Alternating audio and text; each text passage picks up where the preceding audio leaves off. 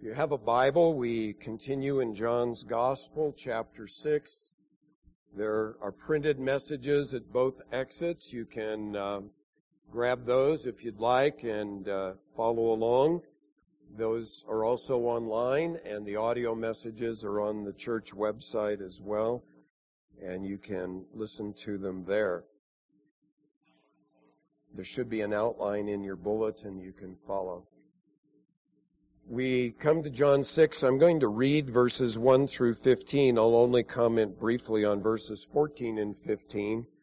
And then next week I'm going to comment more on those verses. But the story of the feeding of the 5,000, as it is often called. After these things, Jesus went away to the other side of the Sea of Galilee, or Tiberias. A large crowd followed him because they saw the signs which he was performing on those who were sick. Then Jesus went up on the mountain, and there he sat down with his disciples. Now the Passover, the feast of the Jews, was near. Therefore Jesus, lifting up his eyes and seeing that a large crowd was coming to him, said to Philip, "Where are we to buy bread, so that these may eat?" This he was saying to test him, for he himself knew what he was intending to do. Philip answered him, 200 denarii worth of bread is not sufficient for them, for everyone to receive a little. One of his disciples, Andrew, Simon Peter's brother, said to him, "There's a lad here who has 5 barley loaves and 2 fish. But what are these for so many people?" Jesus said, "Have the people sit down." Now there was much grass in the place, so the men, and the Greek word there is the males, as opposed to, it's not men generically. The men sat down in number about 5,000. Jesus then took the loaves, and having given thanks, he distributed to those who were seated, likewise also of the fish, as much as they wanted. When they were filled, he said to his disciples, "Gather up the leftover fragments so that nothing will be lost." So they gathered them up and filled 12 baskets with fragments from the 5 barley loaves which were left over by those who had eaten. Therefore, when the people saw the sign which he had performed, they said, "This is truly the prophet who is to come into the world." So Jesus, perceiving that they were intending to come and take him by force to make him king, withdrew again to the mountain by himself alone. Over 36 years ago, I began as a pastor at age 30. I can't imagine what possessed that church to hire a 30-year-old as their pastor, but that's when I began. And I was extremely unsure about whether or not I could fulfill the demands of the job. I had never preached consecutively week to week, and I thought, maybe I'm going to run out of gas in about, a month or two, and I don't know what I'm going to do after that. So I wasn't sure that I would be able to get up week to week and teach the Word. I wasn't sure about whether I could adequately shepherd God's flock, when people come with all sorts of needs and that kind of thing. There are many other demands in the job that just made me very, very uncertain about what am I doing here and why am I doing this. And so I told the Lord, I'll try it for 3 years and we'll see where we're at. And by His grace, here I am. But I still, many, many weeks, even now, feel so overwhelmed with inadequacy of what I'm doing that I think about quitting, to be honest. And I hit a wall often where I sit and I stare at the text I'm going to preach on. And I stare at it, and I stare at it, and as you know, the clock is ticking. Sunday comes around pretty faithfully every 7 days.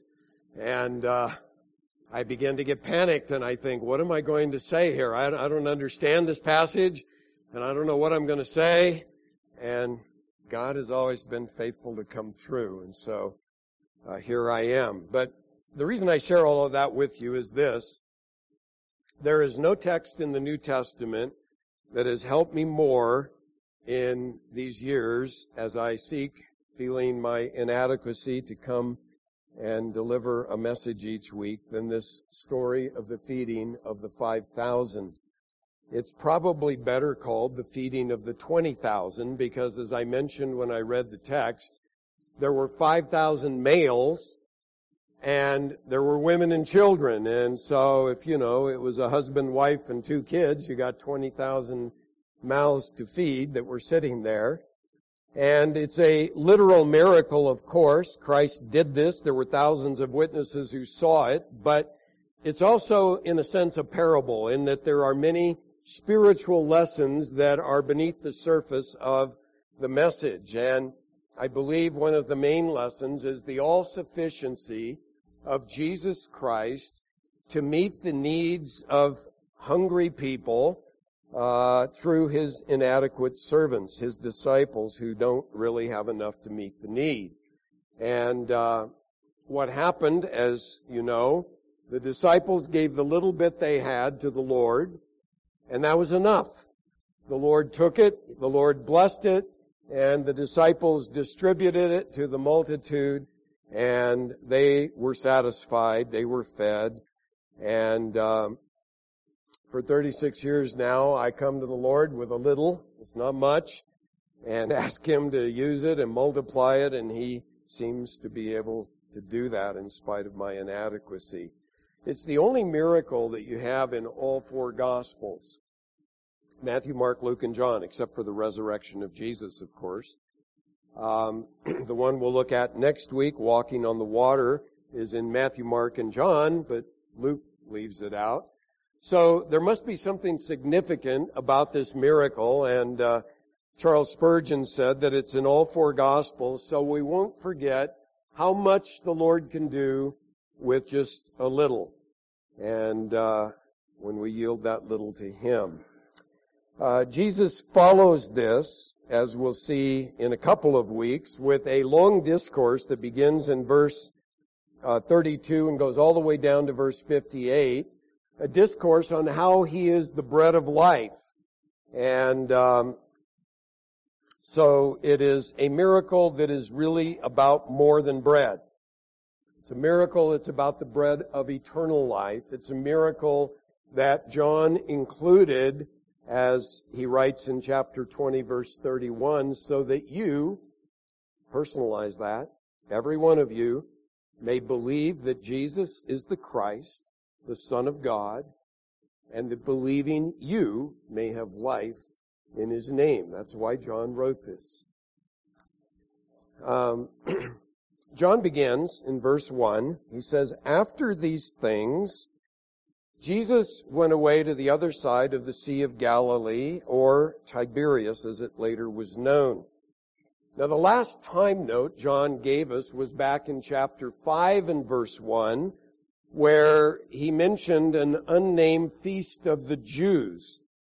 Probably that feast was the Feast of Tabernacles, which occurred in the fall. And now we are in the spring with the Feast of the Passover, as he's going to mention in verse 4. And so 5 or 6 months have passed. The other Gospels fill in the blanks and tell us that during that time, Jesus sent out the 12 on a ministry trip, on a mission. They come back, they report to Jesus all that they had experienced, and meanwhile they get word that Herod has decapitated John the Baptist. He has executed him in prison, as you know the story. And that weighed heavily on Jesus and on the disciples. One of the other Gospels also says that these men were so busy that they didn't even have time to eat, with all of the people coming to them. And so Jesus invited the 12 and said, let's get away to a quiet place where we can get some rest. And that was much needed. So they took a boat across just the northern end of the Sea of Galilee, not a great distance, and went to a spot in the country that was north and east of Bethsaida, the village of Philip and Andrew and Peter. But the problem was the crowds saw them go on the boat, and they made the short trip around the lake. And guess what? When they disembarked from the boat, there's the crowd. Same crowd that they had left behind. Picture yourself on your honeymoon saying goodbye to all your wedding guests. You get to the hotel, and there they are! Surprise! Not what you want to experience. You want a little downtime, quiet time by yourselves. And so that's what's going on here. I'm sure that the disciples' eyes got big and they thought, oh no, we can't get away from these people. And yet, in typical fashion, the other Gospels report that Jesus saw the multitude and he felt compassion on them and he taught them from the Word and he healed their sick. Now, John mentions here in verse 2, a large crowd followed him because they saw the signs which he was performing on those who were sick. So these people weren't following Jesus because they said, I am spiritually hungry, I am needy, and I need Jesus to forgive my sins. That wasn't why they were following him. Some of them were miracle seekers, if somebody's doing miracles, it's pretty amazing. And there weren't movies and other things to go to then, so they showed up just to watch the show. Wow! Look at that lame man walk. Look at that deaf man here. It was pretty impressive. Others were the lame and the deaf, or they had relatives and friends who were, and so they needed healing. But John is making the point. They were seeking Jesus at best for superficial and misguided reasons. Then he adds in verses 3 and 4, Then Jesus went up on the mountain, and there he sat down with his disciples. Now the Passover, the feast of the Jews, was near. I am not exactly sure why John puts all that in there, but I'm going to take a stab at it, especially the part about going up on the mountain. I think John is trying to draw a parallel here between Moses and Jesus. Moses, as you know, was revered as the great leader of Israel. He led them out of captivity in Egypt after the Passover. They got into the wilderness. God called Moses up on the mountain to receive the 10 Commandments. And then it was Moses who, through his prayer, was able to call down the manna to feed that large multitude out in the wilderness. Jesus here, I think John wants us to see, is the new and better Moses. He is the Passover lamb that was slain, the Lamb of God to take away the sin of the world. And so there is that connection. He went up on the mountain, similar to Moses. He is the prophet, as it says down in verse 14, that Moses spoke of. When they say, truly, this is the prophet who is to come into the world, they were citing Deuteronomy 18:15, where Moses said, God's going to give you a prophet greater than I am. And so Jesus is that prophet. And as we see, Jesus is the bread of life, who not only feeds the hungry with literal bread, but he said, my body is true bread, my blood is true drink, and he will give his life for the world. And so that's the setting of this miracle. Now, as you think about how Jesus did the miracle, he could have, like Moses, prayed and coming floating down like big snowflakes as manna, and everybody picks up enough sitting by them to feed themselves, and the miracle would have been done, and it would have been done a lot easier than the way he did it. But how did he do it? Well, I think he did it the way he did it, to train the 12. And so he asks Philip a question in verse 5. Philip, where are we to buy bread that these may eat?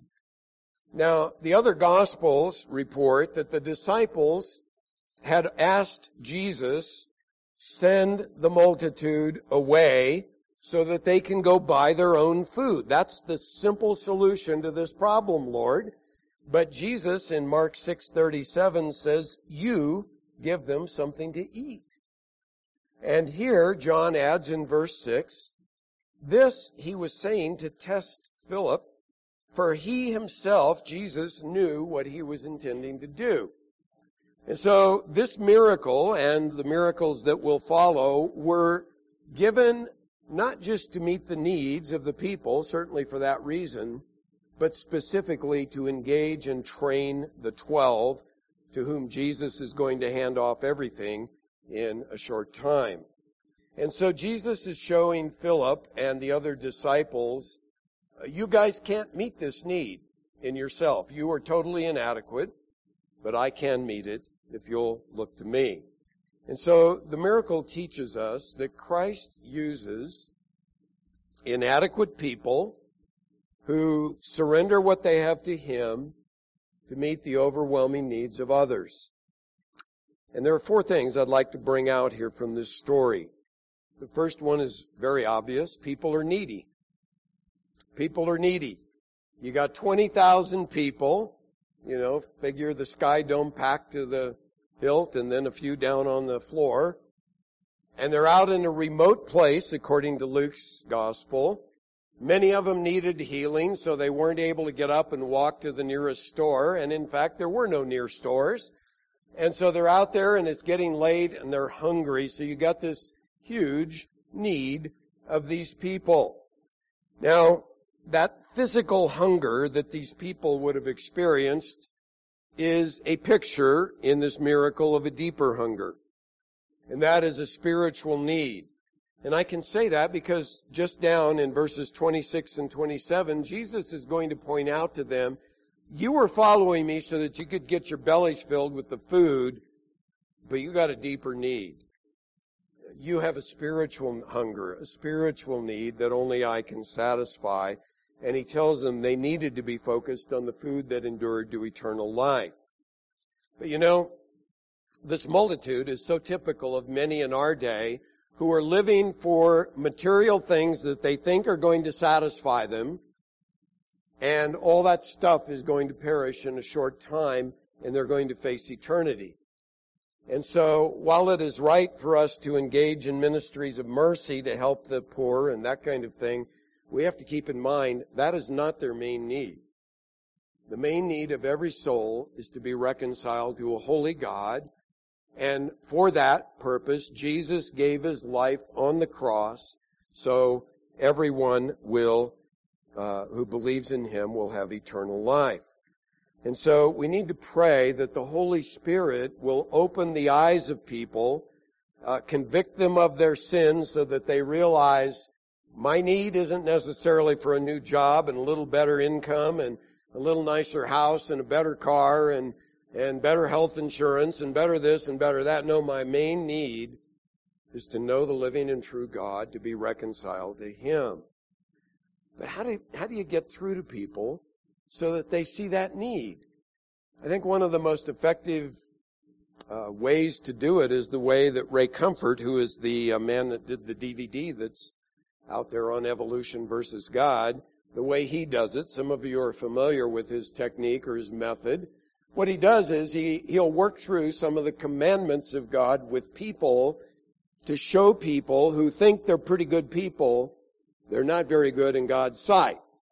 Because, if you go out on the street and you ask the average person, how does a person get into heaven? They'll say, well, by being a good person. And are you a good person? Well, yeah, I think so. I mean, I'm not perfect, but I'm a pretty good person. I don't cheat too much, and I don't do a lot of things like these terrible people blowing up people over in the Middle East, and I'm a good person. And so what Ray does is he'll say to people, have you ever told a lie? Well, yeah. I mean, everybody's told a lie. And what does God call people who tell lies? Well, they're liars. Okay, so you're a liar. Have you ever stolen anything? Yeah, I've taken some things that weren't mine. And what do we call a person who steals things? Well, they're a thief, so you're a liar and a thief. And have you ever used the Lord's name in vain? Yeah, last week I hit my thumb with a hammer, man. I said some things I shouldn't have said. So, okay, the Bible calls that a blasphemer.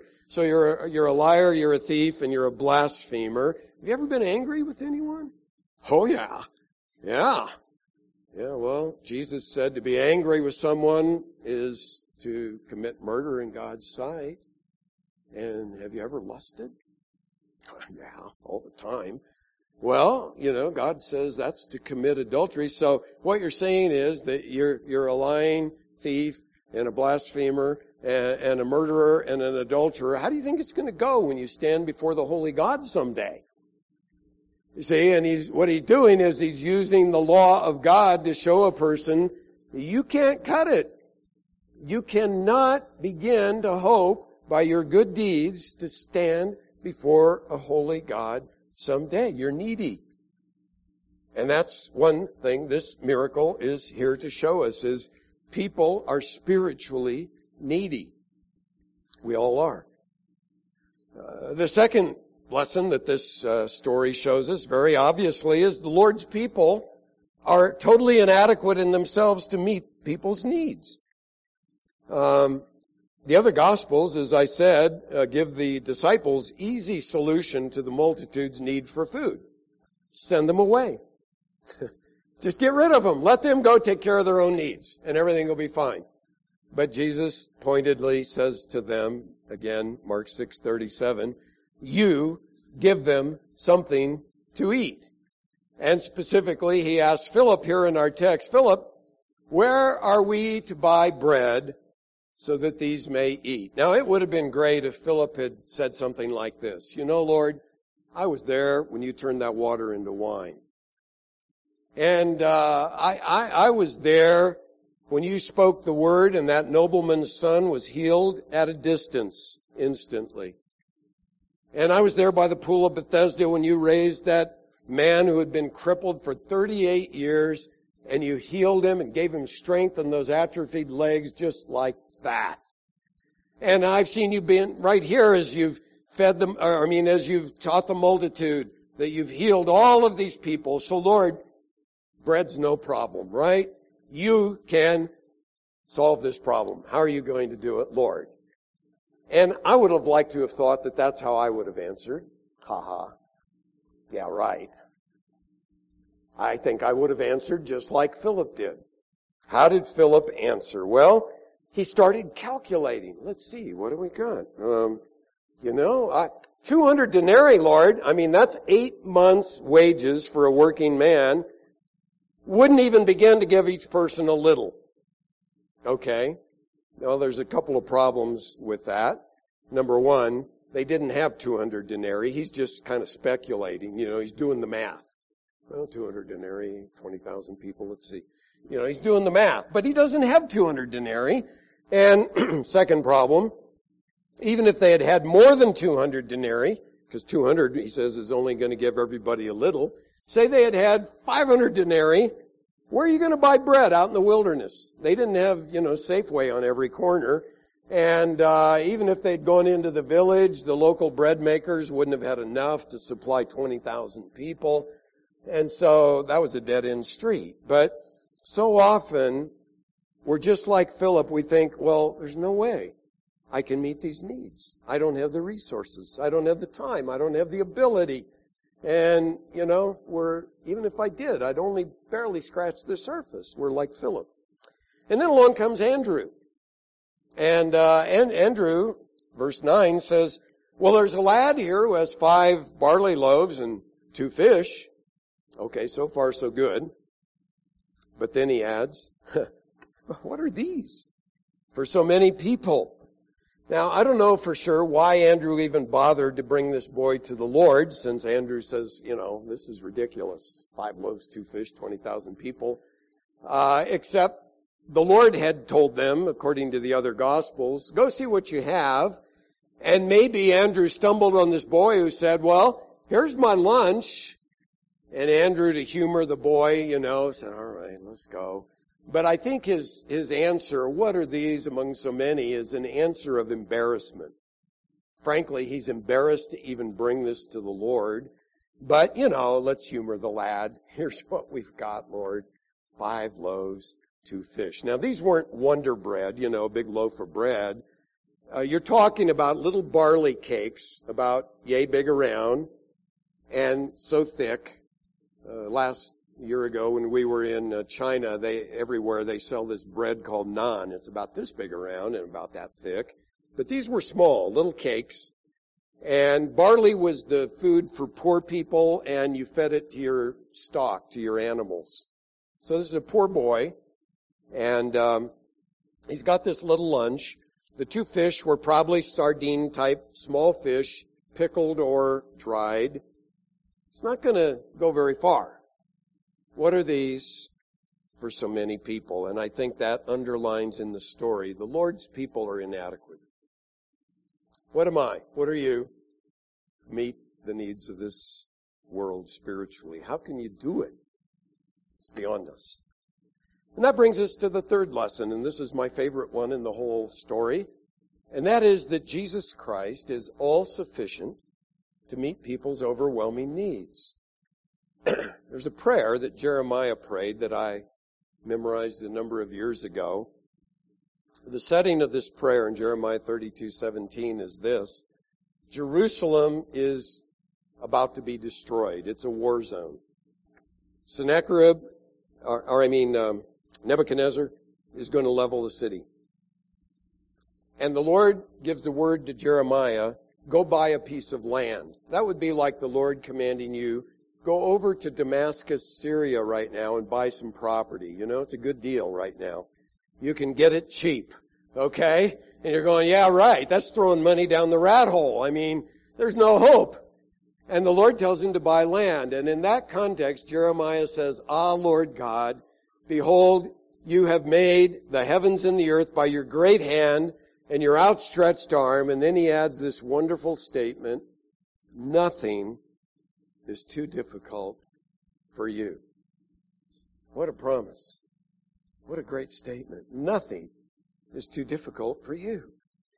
And John wants us to know that if Jesus is the almighty creator, he's already shared that in chapter 1, who spoke and the heavens and earth came into existence, then what's feeding 20,000 people? No big deal to Jesus. And he brings out the all-sufficiency of Christ here in at least 5 ways. First of all, he shows us that Christ is all-sufficient because he's in control of every situation. Verse 6, this he was saying to test him, and then John adds, for he himself knew what he was going to do, intending to do. Now, when it says he tested him, the Lord never tests people in the sense of tempting them to do evil. But he does test us to test our faith, to try it, to prove it, to see if it passes the test. And that helps us, of course, to learn to trust him more. Somebody has written, I couldn't track down this quote, but it was not bread that he was seeking from Philip, but faith. He wanted Philip to trust him. And so when Jesus, when he's asking him, well, what should we do here? Where are we going to buy bread? He's not stumped. He's not thinking, let's have a brainstorming session, disciples. What do you guys think? How can we get enough money here or bread to feed this multitude? Rather, the thing that's meant to be conveyed is Jesus is in complete control of this situation. He knows the need. He knows how to meet the need. And he's testing his disciples to say, do you guys trust me? And that's very applicable to us. Because any need you or I ever face, the Lord isn't stumped. He isn't in heaven saying, oh my goodness, what am I going to do now with that problem Steve got himself into? I just can't imagine how to get him out of there. You know, let's get the angels together and have a brainstorming session. That's not what's going on. He is in charge of every problem we ever have, and he is sufficient to meet the need. The second thing we learn here about his all-sufficiency is that Christ is more concerned about needy people than we are. The disciples want to solve this problem by sending the multitude away. Problem solved. And we don't have to get involved. We don't have to deal with the situation. They were more focused on their own need for rest than they were on the multitude's need for food. But the other Gospels report to us that Jesus felt compassion for these people.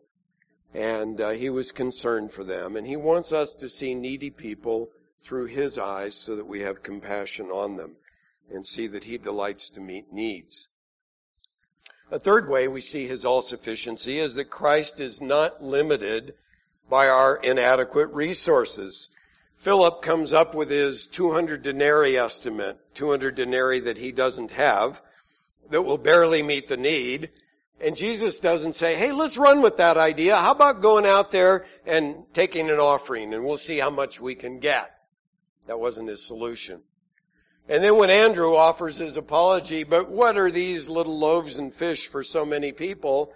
Jesus doesn't say, I know, let's get everyone to share. I bet there's enough in this crowd to go around. And by the way, that's how some liberal commentators explain away this miracle. It's incredible. They don't want to say Jesus could have done a miracle, so they say, I know, it was a miracle of sharing. Oh, isn't that sweet? Everybody shared their lunch. Now, that's not what happened, folks. It's a miracle of creation. Jesus created the bread that fed the multitude.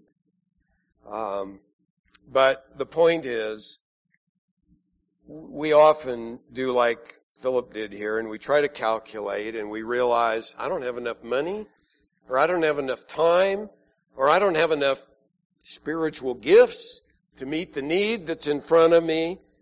And in that regard, I like the words of Watchman Nee. He put it this way: the meeting of the need is not dependent on the supply in hand, but on the blessing of the Lord resting on the supply.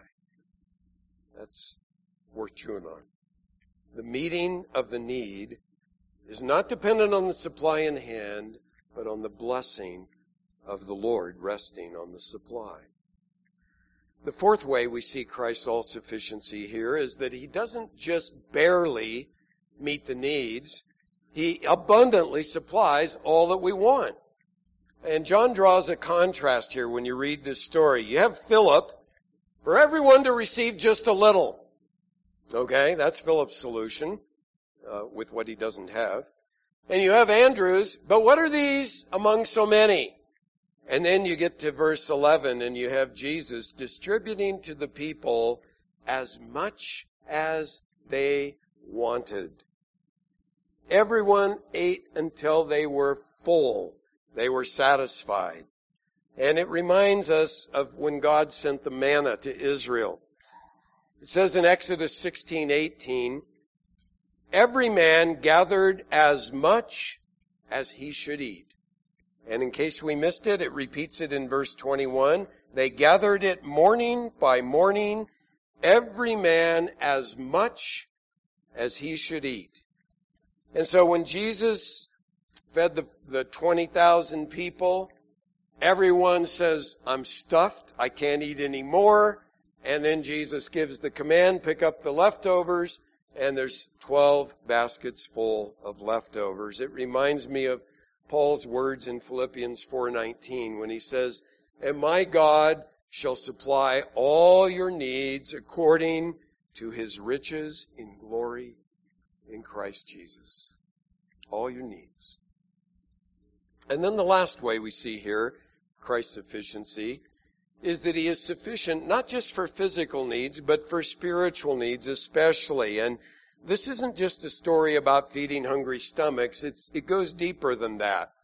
It's about the spiritual satisfaction that Jesus brings to all who come to him and who believe in him. Because in verse 35, Jesus says, I am the bread of life. He's talking about eternal life. And he who comes to me will not hunger, and he who believes in me will not thirst. Or as Paul puts it in Ephesians 1:3, he says that God has blessed us with every spiritual blessing in the heavenly places in Christ. Every blessing.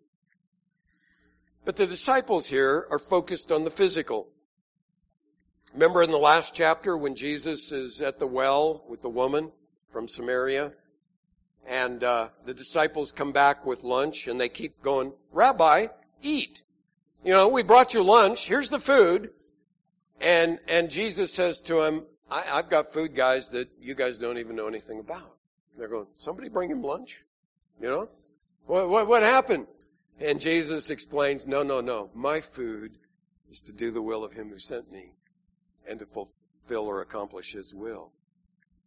And you got the same thing going on here, where the disciples, I think, are focused on, let's see, how much money is it going to take to feed 20,000 people? 200 denarii? That's not quite enough. They're there. Or, well, here's some lunch, but it's not much. They're focused on the physical. And the people, the multitude was focused on the physical. We learn that down in verse 15. After Jesus does this, they want to come and make him king by force. See, they're saying, wow, this guy can solve our economy. This man, he's got what it takes to get us out of debt and get us on the road to prosperity. Let's make him our king. And later, Jesus rebukes them in verses 26 and 27. He says, you guys are just interested in what feeds your belly. And what you need to be focused on is what feeds your soul. And, of course, Jesus is that. Now, it's the same thing today. You get a lot of people, and the reason they come to Jesus is, I need a job, and my neighbor told me he prayed, and God gave him a job, so here I am. Give me a job. I'm lonely, and I need a mate, and I know a guy that prayed, and God gave him this gorgeous wife, so Lord, here I am. Give me a wife.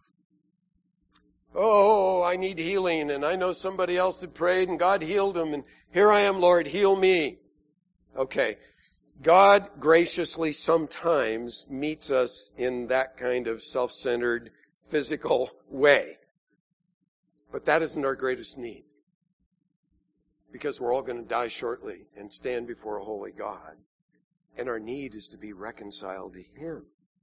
And this miracle and the discourse that Jesus is going to give us in the rest of the chapter is all about how Jesus is the one who, through his death on the cross, reconciles us to a holy God. As we come to him and believe in him, then he meets the spiritual needs through us. And so this miracle is all about how people are needy, but they don't see their real need. It's spiritual, not just for bread. And as the Lord's disciples, we're inadequate to meet that need. How can we possibly get the gospel to 7 billion people? It's impossible. And yet Christ is sufficient to meet the need. And he uses his inadequate people who come to him. And that's how he does it. And that's the last point we have here. How Christ meets needs is through his inadequate people who simply yield their inadequate resources to him. And this shows us 4 ways that Christ meets needs. First of all, it's very obvious that Christ meets the needs of people through people. As I said, he could have done this miracle without any people involved, just prayed, manna floats down, everybody picks up their own, and they're good to go. He didn't do that. Now, John doesn't tell us directly that the disciples were the means of distributing it. The other Gospels do. But John tells us how Jesus involved Philip, and he involved Andrew. And it's only in John's Gospel that we learn where the lunch came from. The other Gospels just say, we have 5 loaves and 2 fish. It doesn't say where it came from. John says, there's a little lad here who's got the lunch. So the Lord used this boy and his lunch. And he used the disciples. And you know what? If you know Jesus, you're on. He wants to use you to meet the needs of others. And you go, I can't. I'm inadequate. That's the point of the story. That's the second thing we learn here. God uses inadequate people to meet the needs of people. Jesus could have looked around the crowd and seen a guy in the latest designer clothing and said, that guy's rich. John, go over there and hit him up. See how much money he might be able to contribute. Yep. Or he could have said, that guy's got a big picnic basket back there. Go back and hit them up, and I'll bet if we ask everyone, we can get enough to share with this multitude. He didn't use adequate people to meet the needs of the crowd. He used people that had nothing. They had no food. They had no money. That's who he used. And the point I'm making is this. If you're thinking, well, someday I might be adequate to serve the Lord, you don't get it. When you think you're adequate, you're not. If anybody here and you think you're adequate to serve the Lord, please stop. You're not adequate. It's only when you go and help, Lord, I don't know what I'm doing. I'm in over my head. Here I am. Lord, give me wisdom. Give me grace. Give me the strength I need here. Give me the funds I need. Give me this. Give me that. There was a man, wonderful man of faith, Robert Morrison. He went to China in the early 1800s. I had the privilege of standing by his grave in Macau once a number of years ago. He was the first Protestant missionary in China. So you got this huge country. And somebody said to him, do you really expect to make an impact on that great land? No, sir, Morrison replied, but I expect God to. I expect God to. And then after him was Hudson Taylor, first man to really take the gospel inland in China. And he made this statement, all God's giants have been weak men who did great things for God because they reckoned on God being with them. So God only uses one kind of person, inadequate people who trust in him.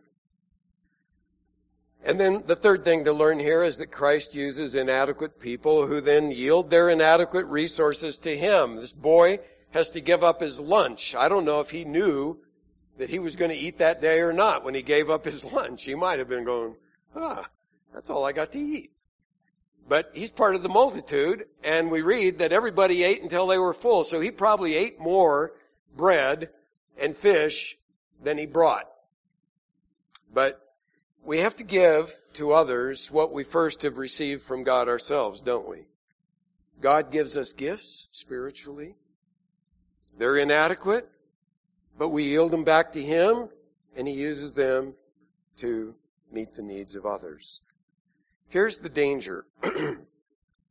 Some of you are thinking, yeah, but I don't have very much. You know, I'm a one-talent guy. Remember the danger with the one-talent guy in the parable in Matthew 25? He was the guy that buried it, and he got chewed out by the master when he came back. The guy with 5, he made 5 more. The guy with 2, he made 2 more. The guy with 1, I can't do much with this. That's the danger. And if you think, well, I'm not very gifted, well, don't bury it.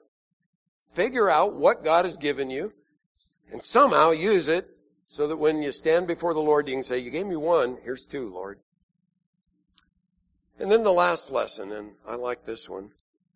When Christ uses you to meet the needs of others, he always gives you a basket of leftovers for yourself. Isn't that a great part of this story? You know, in the manna, when the Lord brought down manna from heaven, it says in Exodus, if they collected too much, more than they could eat, it spoiled by the next morning. It was full of maggots. They couldn't eat it. But here, there's too much, and the Lord says, gather it up so that nothing is lost. Certainly a lesson in frugality. We shouldn't waste what the Lord gives us. But more than that, I think it's a lesson that the Lord provides for those who serve him. Do the math. How many disciples? 12. How many baskets? 12. 1 for each guy. More than they could eat. They were all full. And it's a lesson about burnout. You know, we hear a lot about burnout, especially among Christian workers, pastors, missionaries. Oh, I'm burned out. Well, I believe in getting enough rest. I think we need that, and refreshment and all of that kind of thing. But I think when we burn out, we're bringing it on ourselves because what we're doing is we're trying to meet the needs of the multitude with 5 or 200 denarii. And it ain't going to stretch. And pretty soon you just go, I give up. Can't do it. You know, I'm out. Now, when you serve in the strength the Lord gives, you're tired after you serve. I go home and take a nap every Sunday afternoon. I'm exhausted, but it's a good tired. It's a good tired where you're refreshed and you're going, isn't God good? Isn't He gracious that He uses somebody as inadequate as I to do this? And so you go home and you're satisfied with the Lord. And remember, in this miracle, bread is a picture of Christ. And the point of the 12 baskets left over is, I think the disciples were probably exhausted because you do the math, 12 guys serving 20,000 people, that was a hard job. And they're done, but they got a basket full. And it's a picture that when you serve the Lord and the strength He provides, you're tired, but yet you've got Christ, and He satisfies your soul. Two concerns that I have in this message. First of all, there may be somebody here and you've never trusted Christ for your spiritual needs. You've never come to Him as a sinner and said, Lord, I'm going to stand before You guilty someday unless You forgive my sins. You've never tasted Christ as the living bread who came down out of heaven to give His life for the world. And so your greatest need this morning is not that maybe you get healed physically. I pray God would do that if you're sick. And it's not that God would give you a mate. I pray He'd do that if you're lonely and need a mate. Or even that He'd give you a job. Pray that He'll do that if you're out of funds. But those aren't your greatest need. Your greatest need is Jesus to heal your soul, to reconcile you to a holy God. And the Bible says that if we believe in Jesus, He gives us eternal life as a free gift. And before you walk out the door this morning, you can leave justified, right with God, through faith in Christ, who died on the cross to bear the sins of all who will believe in Him. That's my first need. For John 6:35 again. Jesus says, I am the bread of life. And then here's His promise. Either this is true or it's a joke. He who comes to me will not hunger. And he who believes in me will never thirst. That's His promise. Take Him at His promise. My second concern is this. I think there are some of you who have trusted Christ, but you're not serving Him. You're not serving Him. You're not using the little that He gave you and giving it back to Him and saying, here it is, Lord. Please use it, multiply it.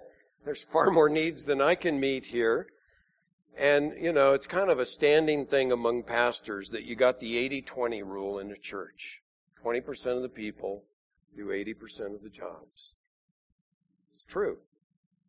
People that are busy do it all. Others come, sit, leave, and don't do anything. Look in the bulletin. We got a lot of ministry needs. Look around you. There are needy people.